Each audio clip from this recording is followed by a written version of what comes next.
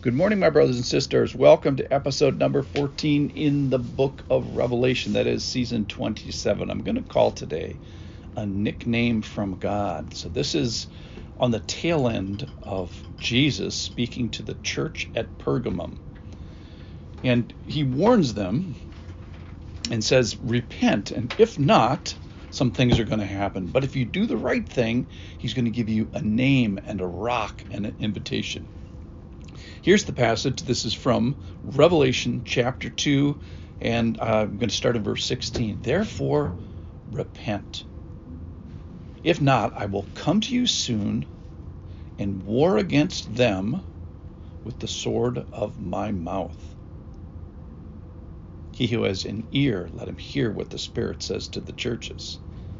To the one who conquers, I will give some of the hidden manna, and I will give him a white stone with a new name written on the stone that no one knows except the one who receives it. And that's it for the passage today. That's from Revelation chapter 2. First of all, there's a warning here. So there are some false teacher kind of people here, and he's telling them to repent. Second thing he's doing is for the people that are in the congregation to not tolerate the people that are doing the false teaching. So he's rebuking both the false teachers and those that allow the false teachers. And he says, if not, I am coming to you soon. Now, this isn't the second coming. This is a personal, oppositional, weapon-bearing coming of Jesus. Jesus is saying, fix this, or I am coming at you. And I think he means for sure the false teachers and the people that are doing the false behaviors that have resulted from the false teachers. But I think he's also saying it to those who tolerate the people amongst them. So this is not a coming that you want to be waiting for. This is a coming of Jesus that you should dread. And it's a call to a personal war with God. I'm coming to you soon and warring against those that you have incorrectly tolerated. So this is a personal discipline for the bad guys and a rebuke for those that should have been standing against the bad guys, against the Lord.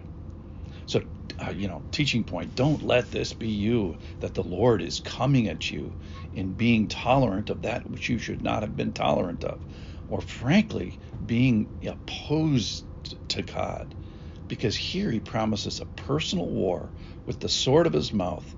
And, this cannot be good.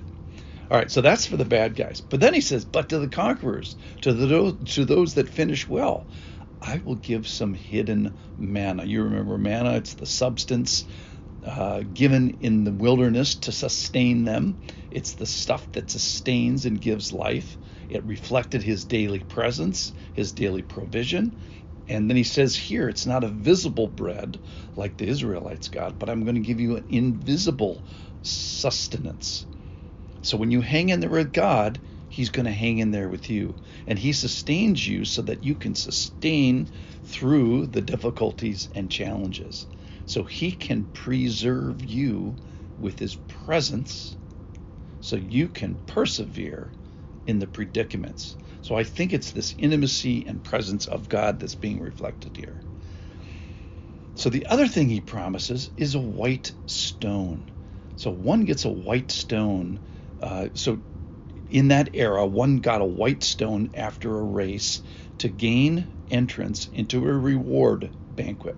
Now there's a banquet coming in the marriage feast of the Lamb in chapter 19, and apparently this would be an entrance ticket to it. Now the marriage feast of the Lamb, it is an invitation-only celebration. Blessed are those who are invited to the marriage supper of the Lamb. So I don't know if you've ever run a race like a marathon or something like that. After the race, you get some sort of a token or a wristband or some sort of identifiable thing that you get to go to the food tent, and you get fruits and snacks and special beverages, and you sort of have a post-race banquet. And I think this is what this is emphasizing. The previous passage talked about sort of doing food wrong and being sacrificed to an idol. But here we have this participation in this heavenly banquet, and you sort of get this greater perspective here of a party that is coming. And then my favorite part is you get this new name. Now, scholars debate, are we talking about Jesus, who has a new name? But the interpretation that I favor is that we get a new name that is spoken by the mouth of the Lord. So he gives a believer, a conqueror, someone that finishes well, a unique identifier. He gives them a nickname. So maybe it's an experience that you've shared, something that you've overcome, an intimacy that you have with him. Like in life, there are those who understand what nicknames mean, and then there are those who are kind of outside. And he is inviting us to get a nickname from himself. Isaiah 65:15 says that his servants he will call by another name. So I think God is going to give us a new name. I wonder what the name of the Lord will call us by, and what will he recollect by calling us this name. And what does this name signal from this time forward? And what intimacy does it reflect?